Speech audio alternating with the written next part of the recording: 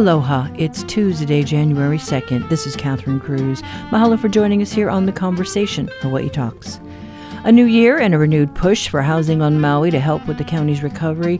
The response to temporarily convert short-term rentals into long-term housing isn't as robust as some would like to see. Will it take a moratorium to move the needle? We hear from a realtor and a property owner. We look at the legislative aid being extended to help Maui's art and culture scene get back on its feet. And starting 2024 with a resolution to get over the fear of public speaking. We'll talk to a Big Island resident known as the Speech Slayer about becoming comfortable speaking in front of a crowd.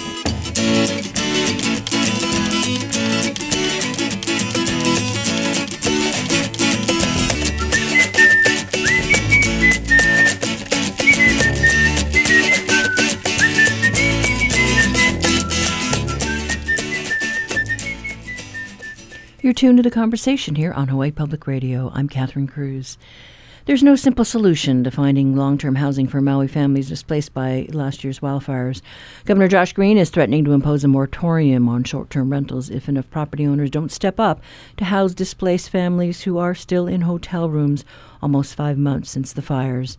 This morning we talked to Ken Wills, a realtor and a writer who also farms and operates a short-term rental unit on his land in Kapa'au on the Big Island.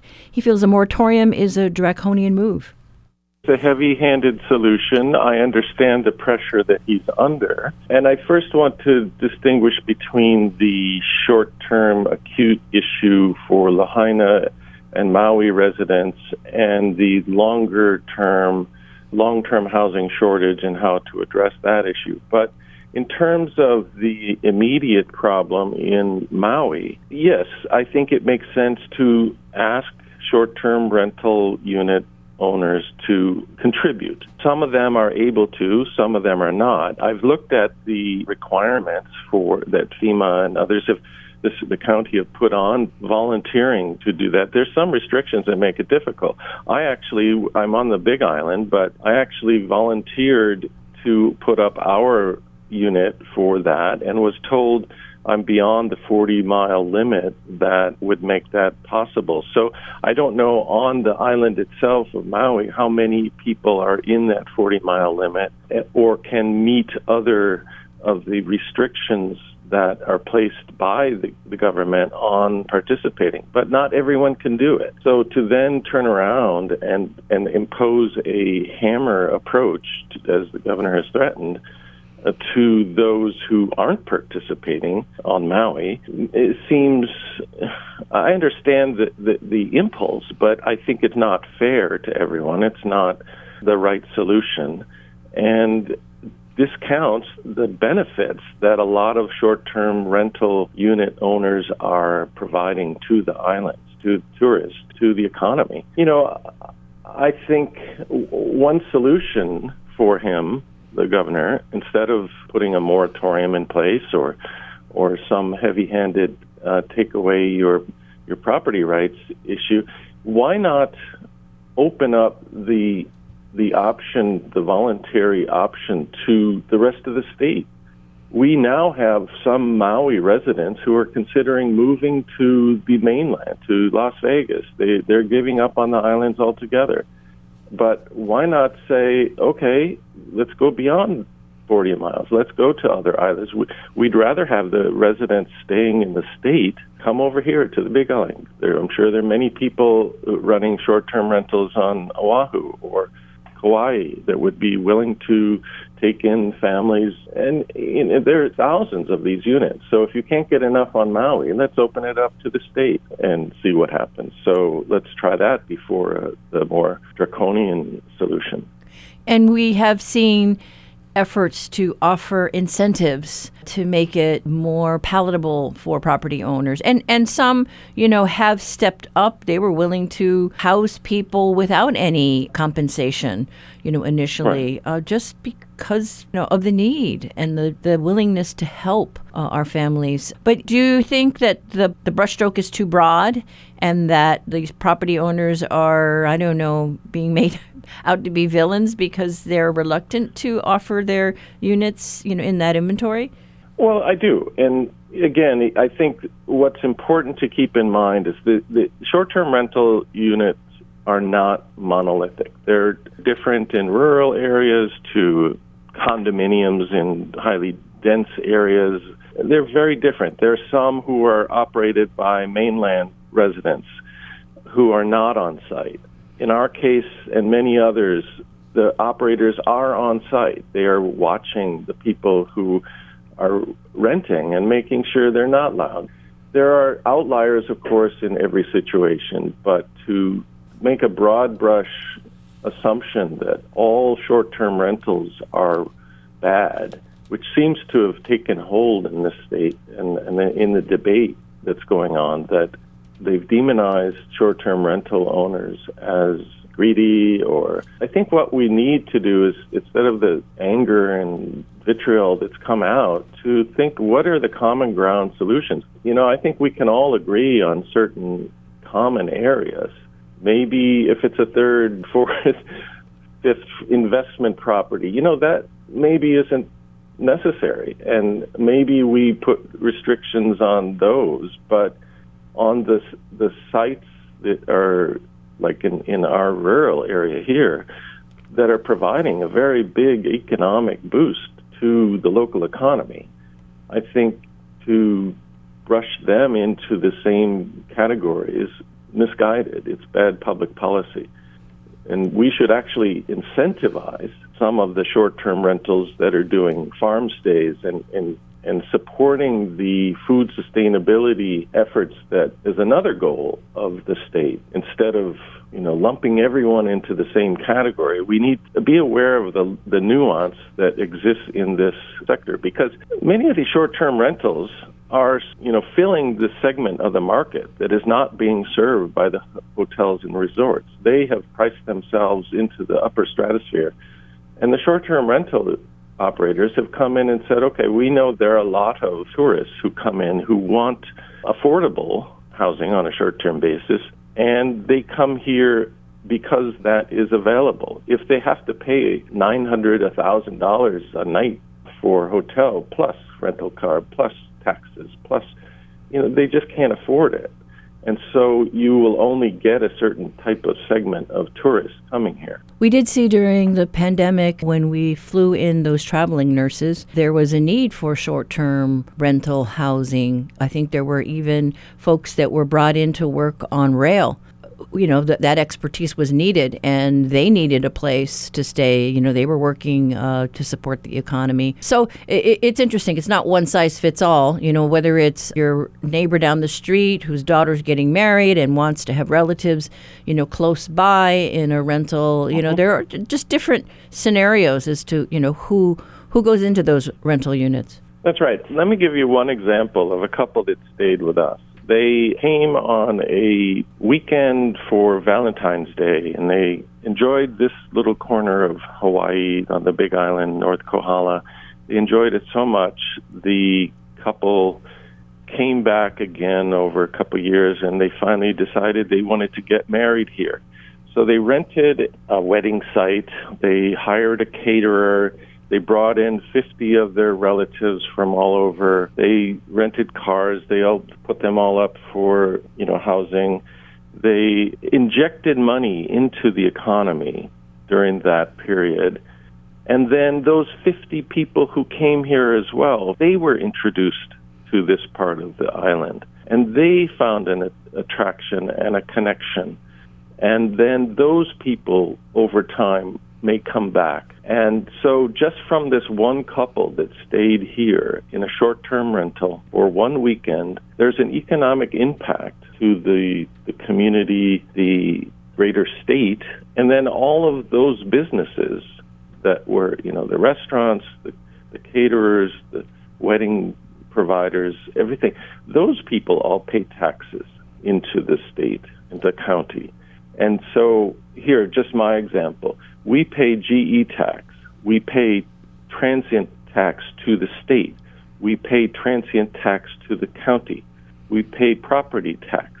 We pay income tax. So when you add up all those things, it's quite a big contribution. That's just one of, what is it? We have 10,000 or more short-term rental units in the island here and more across the state. So if you multiply that, I think the economist in the article this morning was saying, I think the output to the state is somewhere near $1 billion from economic ripple effects from all of these things. It's not something we want to just choke off, although each of the counties seems to be doing that quite well. We saw how Maui County was leading the way in its effort to try and manage the vacation rental piece of tourism. Each county is different. Here in Honolulu, there was a recent decision over a court case, over, how long is short-term a vacation rental, yes.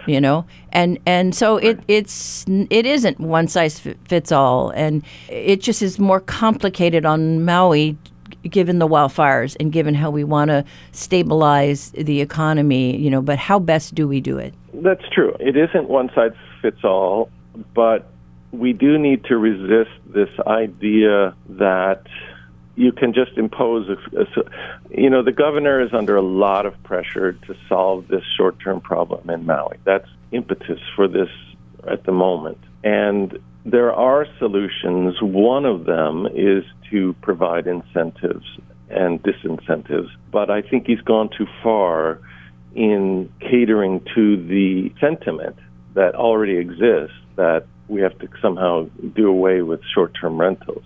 Unfortunately, it's breathed life into that movement that does see everything as monolithic.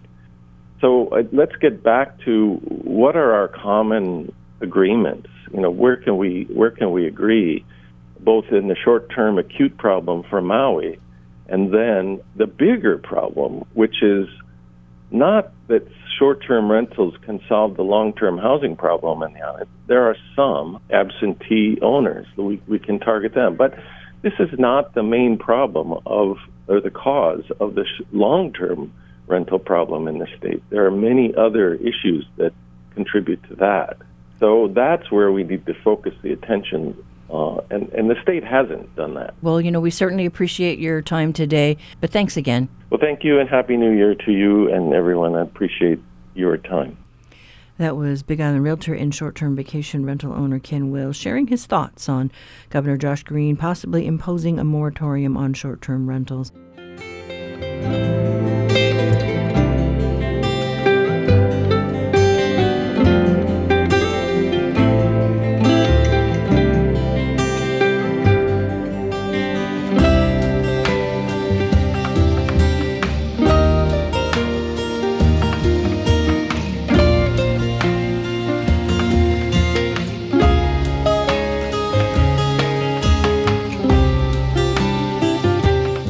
Support for HPR comes from Haleakala Ranch with a legacy of livestock, conservation, and land stewardship since 1888, working to restore, maintain, and preserve the open vistas and natural beauty of Maui. More at haleakalaranch.com.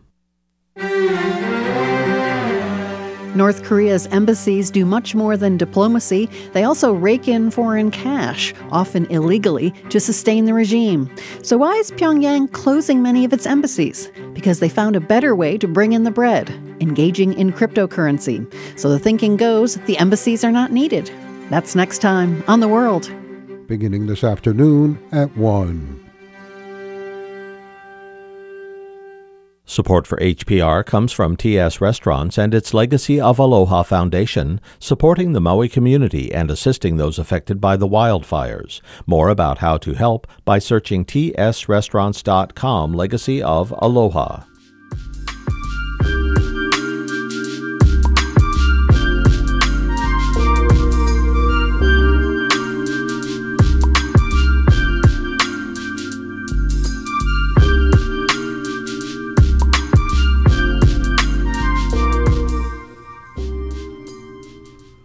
Lots of effort behind the economic recovery of Maui, and that includes the art scene. HPR reporter Cassie Ordonio joins us this morning. Hi. Good morning, Catherine. Happy New Year. Happy New Year, and we hope it's a Happy New Year for the artists of Lahaina. especially that they're going to be recovering from the aftermath of the August 8th wildfire. And speaking of the wildfire, lawmakers are going to have a lot on their plate this coming session on the 17th. We know that lawmakers will be tasked with figuring out how to aid in the Maui recovery efforts. The August 8th wildfire burned much of Lahaina, including galleries on Front Street.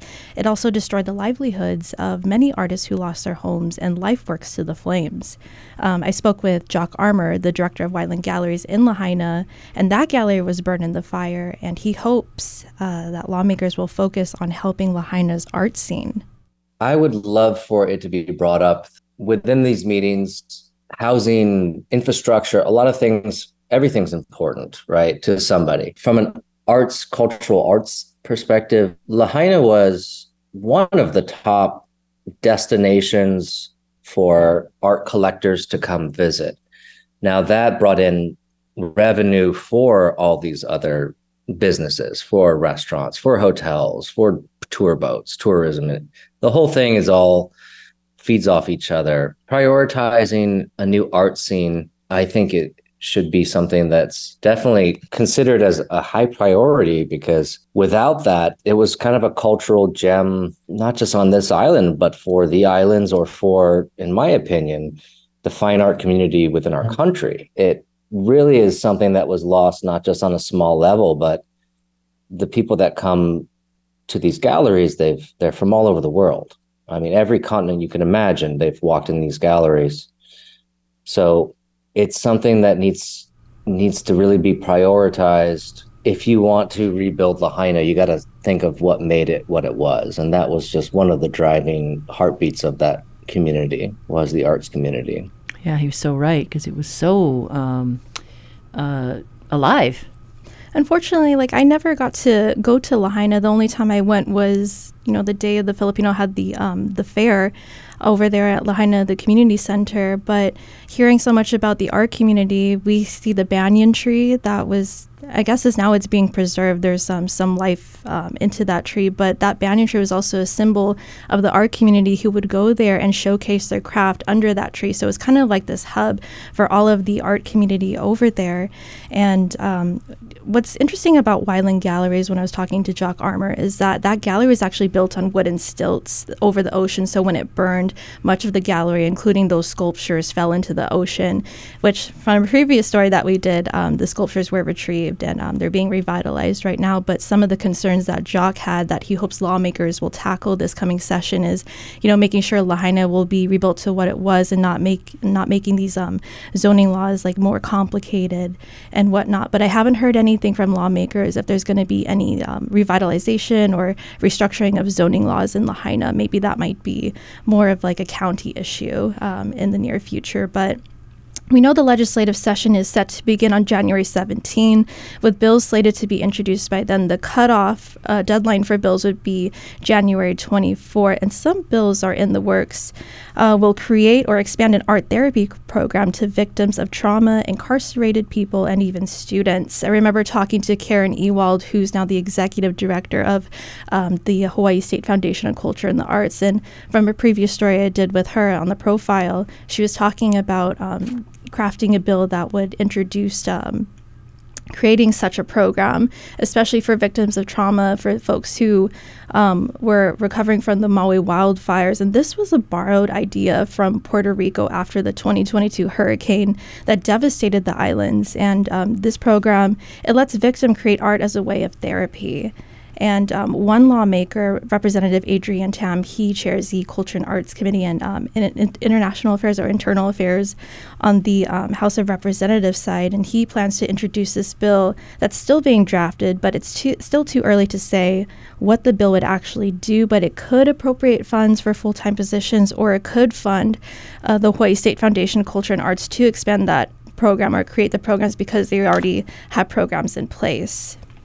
But the agency, the Culture and Arts Foundation agency, they're responsible for managing $10.3 million, but $7.5 million goes to Bishop Museum, and $2 million goes to Iolani Palace, leaving the foundation with more than about $800,000, and that money is used to support programs and arts in public places. But Tam said they're also focusing on other aspects on the culture and arts outside of Maui. We're not just focused on the wildfires. We are also focused on making sure that the State Foundation on Culture and the Arts has the funds to properly function.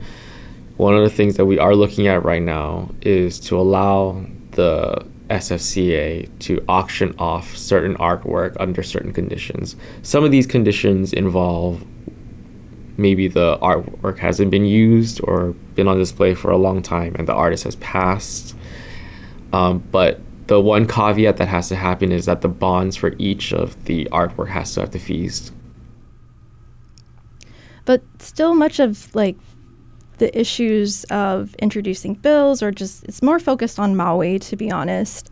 So Senator Chris Lee wants to mirror a program similar to the aftermath of the Great Depression from the 1920s to 1940s. That was when then President Franklin D. Roosevelt and the New Deal included a works progress administrative program, which employed job seekers to carry out public projects, including building roads. But Lee said he wants to introduce something similar, but for the art scene that will take some time crafting a bill to create such a program. But not only did the galleries burn, so did the livelihoods of artists who lost their homes and artwork. So we know in a previous story that we did, artists who lost much of their artwork and their homes claiming insurance. Many insurance, they don't really have a value of, what's considered art. So let's say you painted something that's worth maybe $50,000 of your time and effort. You're not going to get $50,000 back. And here's what Chris Lee had to say about this coming legislative session.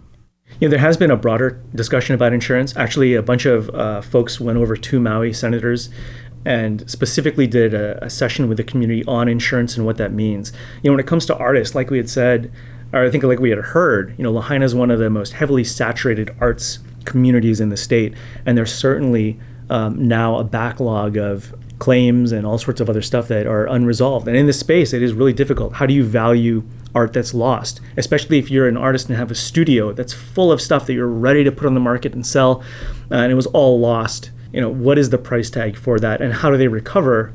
Because that is time, that is money, that is energy, that is investment that was made on their part, just as any other business would. And so there does need to be a discussion about what that looks like and how we make sure that not only Maui's able to recover and the artists there, but also for the next time there's a hurricane or tsunami or who knows what, that we have a process in place that makes everything work seamlessly. Yeah, it's a tough one, that insurance issue, and I recall one of the early stories that came out of the wildfires very early on was someone who had just opened a gallery and then just lost everything. So, yeah, it's just tragic. And this is what Jock Armour was worried about and hoping the lawmakers will tackle this coming session, because he's worried that a lot of gallery owners will be leaving Hawaii sometime soon, and they're still trying to figure out what they're going to do in the meantime. Yeah, it's a dilemma for sure. And so we'll have to see what gets crafted and what gets passed at the end of the day. And hopefully it will be soon. We know that the legislative session is going to start on January 17th, and the cutoff for bills will be introduced by January 24. Okay. All right. Well, thank you so much, Cassie. Thank you for having me. That was HPR's Cassie Ordonio. You can read her story on hawaiipublicradio.org.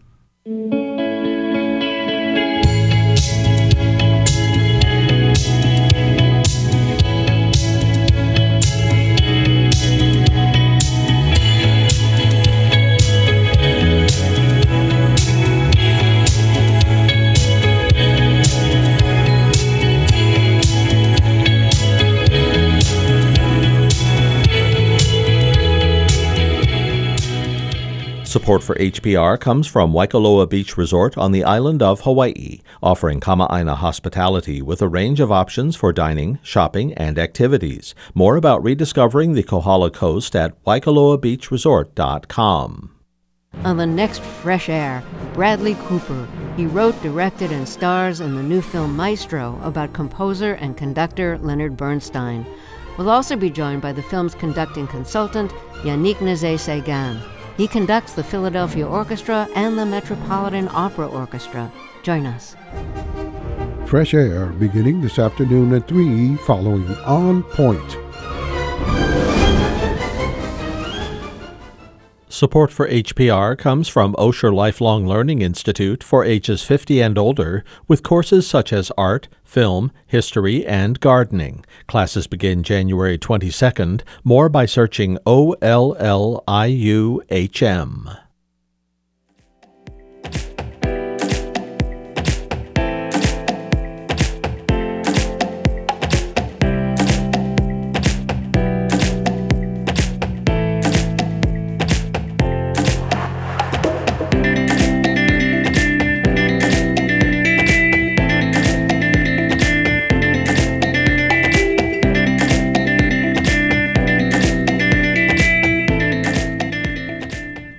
This is The Conversation on statewide, member-supported Hawaii Public Radio.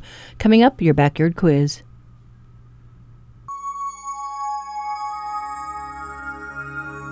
Oni hoa, ole hua, oni hau, o kauai, o ahu, o molokai, o lanai, o Maui, o kaho'olawe, o Hawaii. Today we're testing your knowledge of locomotor skills. For those of you who have never heard of the term, locomotor skills are in use all around you. It's the physical action that moves a person from one place to another. This includes walking, running, skipping, hopping, galloping, and jumping. In relation to the physical development of children, toddlers are generally ready to practice walking around 12 months. Over the next year, their abilities increase, and they start running, hopping, and jumping. The more challenging skills like galloping, sliding, and skipping can start around 36 months. Child development experts say it's important to practice locomotor skills with our keiki because it helps with their coordination. So, the question for today's backyard quiz is, what's the difference between skipping and galloping? Think you know? Call 941-3689 or toll-free 1-877-941-3689 with the correct answer and win an HPR reusable tote bag.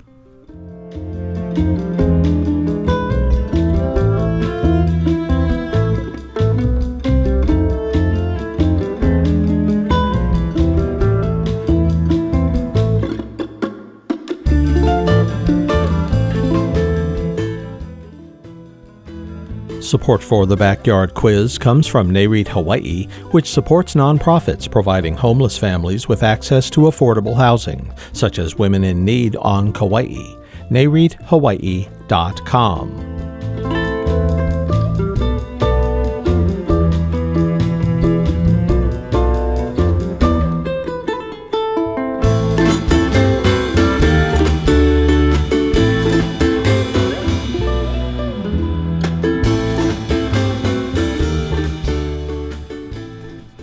Honolulu Civil Beat has a story about a North Shore business. When is a farm not a farm? Reporter Christina Jedra joins us for our first reality check of 2024, and it has to do with agriculture land. Good morning, Christina. Good morning. Thanks for having me. Yes, and so, we often hear of this concern on the North Shore about gentleman farms, fake farms, and you've got a story today about a business that does farming and then some.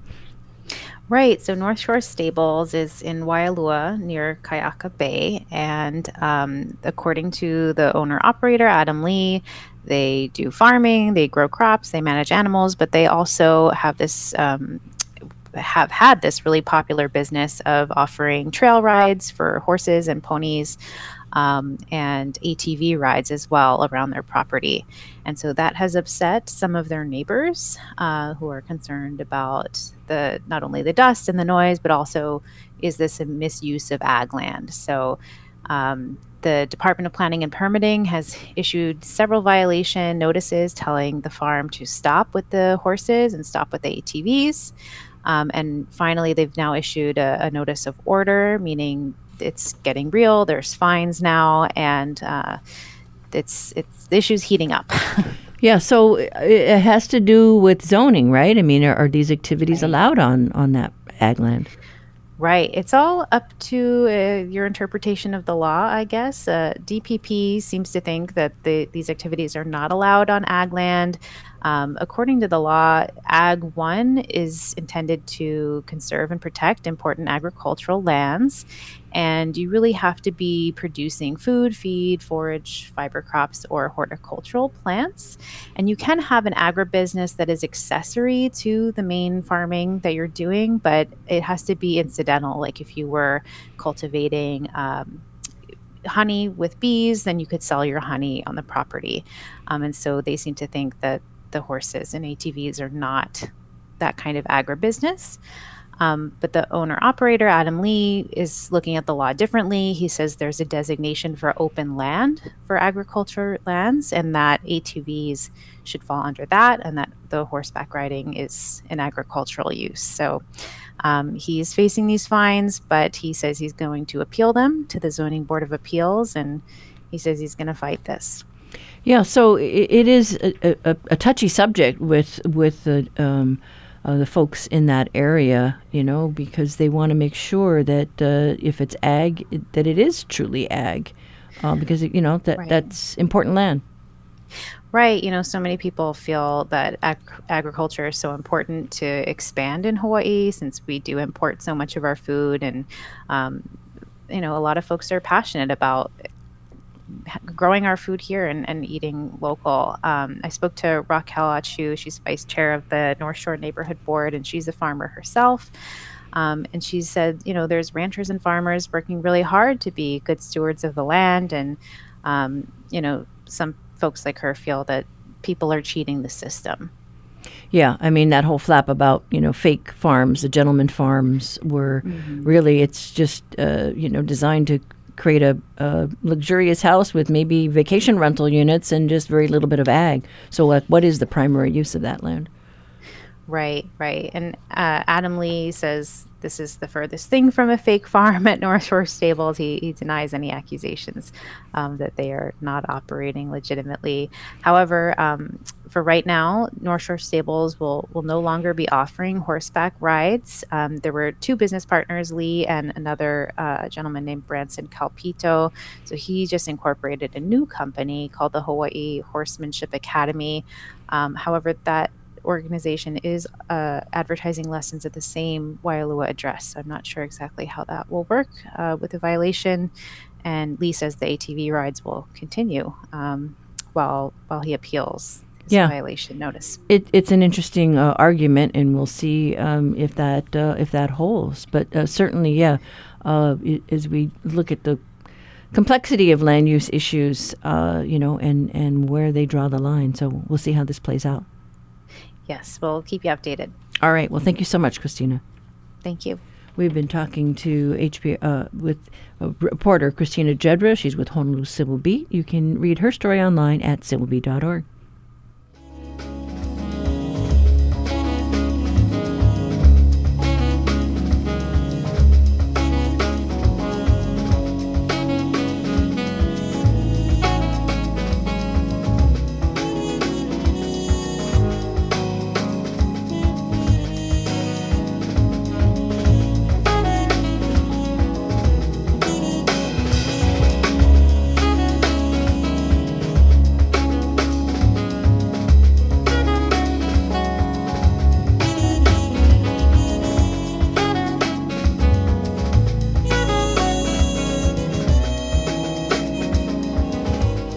Support for Hawaii Public Radio comes from Mobi, a Hawaii wireless company since 2005, featuring a locally based customer care team committed to problem solving and personal service for each client. Learn more at mobi.com. This Saturday, HPR presents the Barden Niscala Duo live at the Atherton Studio. Watch this cello and piano duo perform works by Dvorak, Mahler, and Clara Schumann alongside newer pieces celebrating identity through music. For tickets and more information, visit hprtickets.org. Sponsored by Farm Lovers Markets.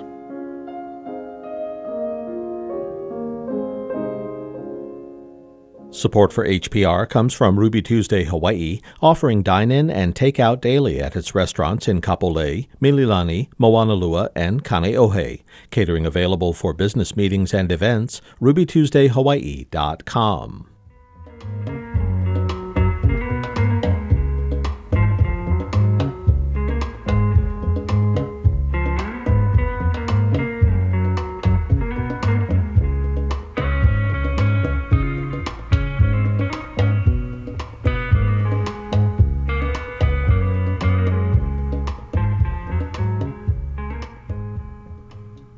And now it's time for the answer to today's backyard quiz. Earlier we asked you about locomotor skills, the 8 different movements that keiki usually start learning by age 3. This includes walking, running, hopping, jumping, galloping, sliding, leaping, and skipping. All of these are the foundation of human movement. In a child's development, toddlers are usually ready to practice walking around 12 months. Running, hopping, and jumping by 24 months. And at 36 months, they begin to master the more complex art of galloping, sliding, and skipping. In the long run, practice helps with the child's coordination. Today, we asked you what the difference was between skipping and galloping, 2 forms of locomotion that are based on patterning and rhythm making. Well, it is all in the feet. Skipping involves alternating feet in a step and a hop on the same foot, followed by a step hop on the opposite foot. Galloping is forward moving with the same foot leading over and over again. Congrats to our winner, Matt from Kailua. And I wonder if you have kids. Well, that's today's quiz, and thanks to 7-year-old Vehi Ubai for the inspiration. If you have a quiz to share, you can send it to talkback@hawaiipublicradio.org.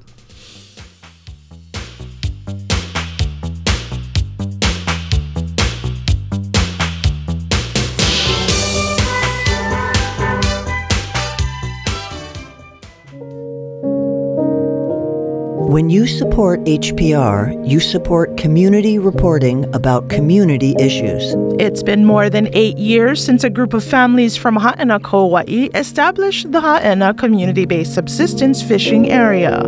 The community creates rules regulating catch limits, size limits, species limits, and more. With your support, HPR brings you voices from our island communities. It's a tool that makes sure that we can keep on practicing and fishing the way we did, and not excluding folks, but saying like, hey, if you like come fish in this area, this is how we fish, this is how we take, this is how much we take. It's got to be community driven, got to be from the people of the place. They know their place better than anybody. Support local reporting on HPR. Donate at hawaiipublicradio.org.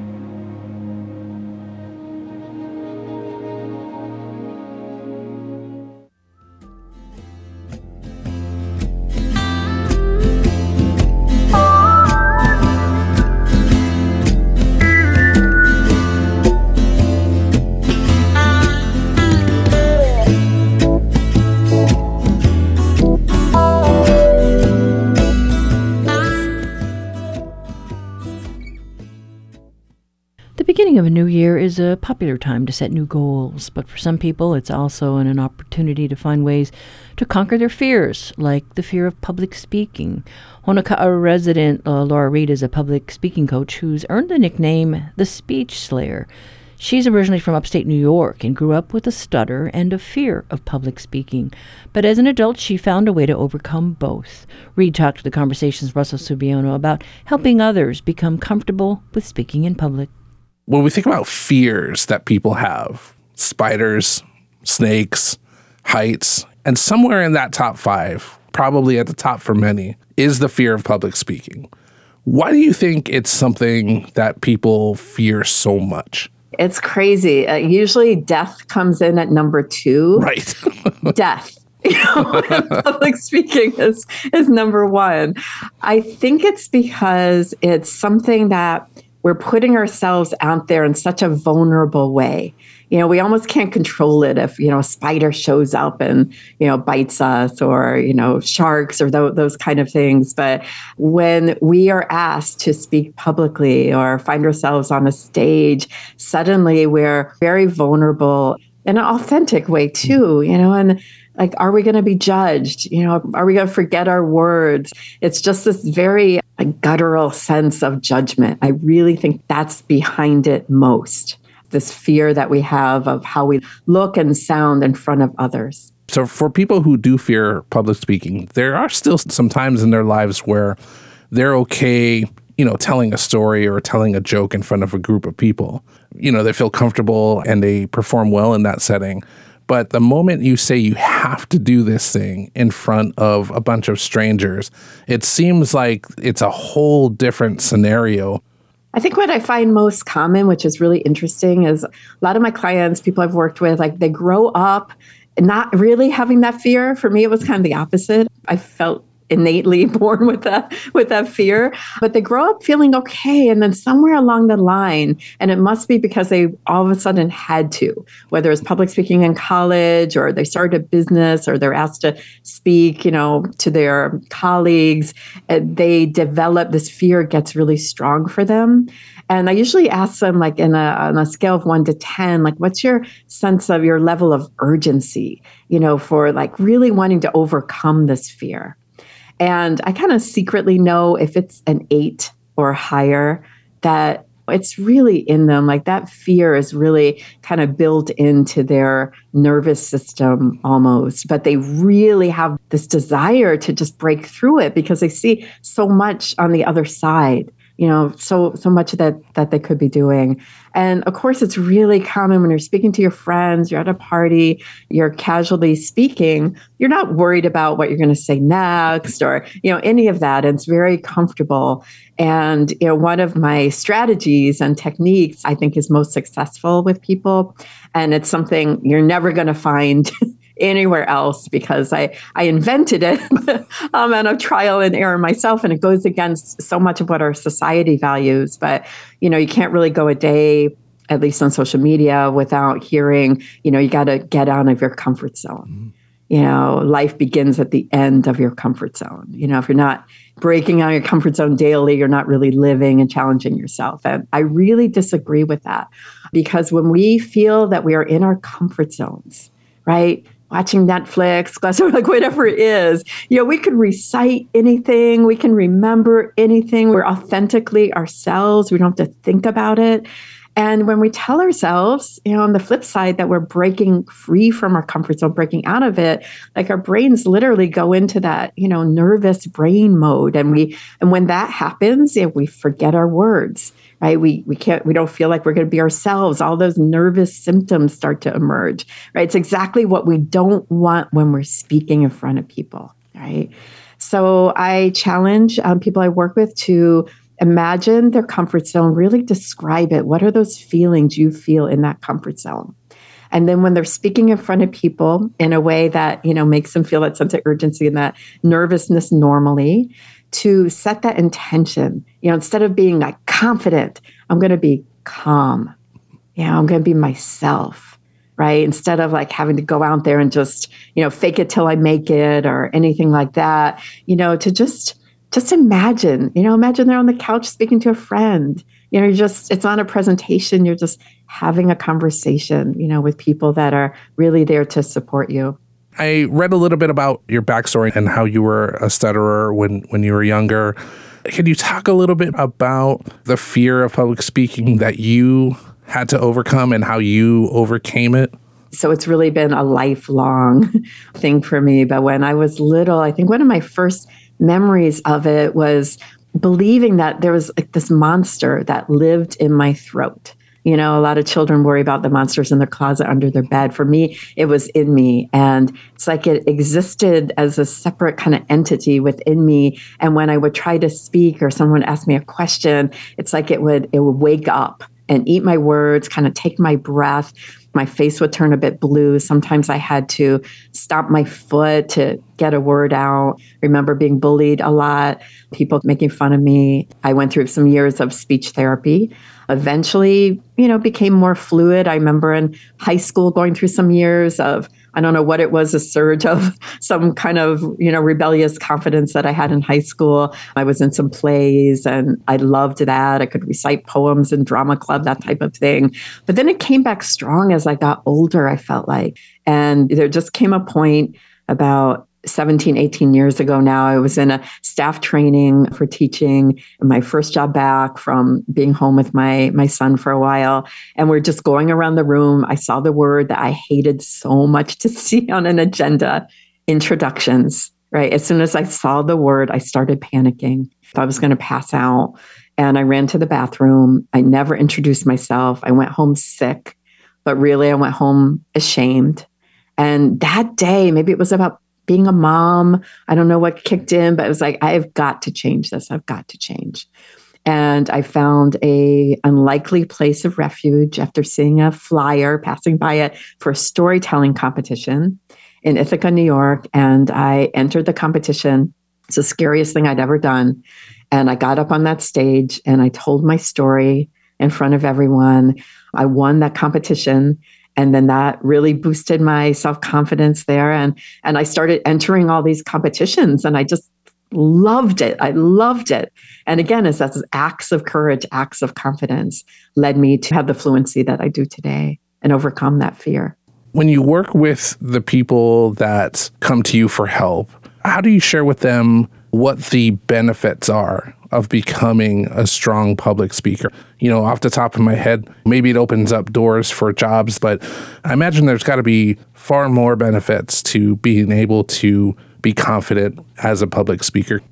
Things come up in your life where definitely, job interview, and there's that practical side of it, and I do help people. Like I just helped a young fireman or wants to be a fireman in a series of job interviews. It's very competitive, to entrepreneurs, to, people running for public office, that type of thing. So there's that practical side of it. However, there is this other, much deeper benefit that comes from it. And I always feel confident making this promise to people that I work with, that when you begin to really own your voice and own your story and begin to share it with people, there's something else that happens. Like it's, I don't want to overuse the word magical, because, most people come to me and very, it's a practical things that they want out of this, but something else does happen on a deeper, maybe more spiritual level, where they just have this sense of liberation, perhaps the shame, that inner shame that they've been lugging around like a weight on them, that fear, it weighs us down and it's exhausting, and I speak from obviously experience on that, like to live every day a little scared. Oh, what is my boss going to ask me to speak? And I'm so nervous about this interview, or, I want to speak at this conference so bad, but I'm too scared. It's exhausting to feel that. So I think mostly it's that newfound sense of that the world is just opened up to you, in this new way. And what's beautiful about it is anybody can experience that. We all have that potential to be on big stages, small stages, change people's lives. Anything is possible once you begin to really own that. Brene Brown's my favorite quote from her. She says, you either walk inside your story and you own it, or you stand outside your story and you struggle for your worthiness. So for those who are done, struggling with their worthiness, then I always encourage, it's time to own your story. Laura Reed, the author of the public speaking horror show, 7 Secrets to Kill It as a Speaker. Can you tell our listeners where they can get your book and how they can reach you if they're interested in taking that step to getting over their fear of public speaking? The book is available on Amazon. And locally, I'm going to get it in Kona Stories for anyone here locally, and hopefully the Barnes & Noble in Oahu pretty soon too. It just came out Halloween. Oh, and if anyone wants to reach out to me, you can also find me at thespeechslayer.com. Laura, thank you so much for your time today. Really enjoyed talking to you. Thank you so much, Russell. The Speech Slayer. That was public speaking coach and author Laura Reed talking with HPR's Russell Sumbiano. We will have links to her book and to connect with her to improve your public speaking on the conversation page of our website right after the show.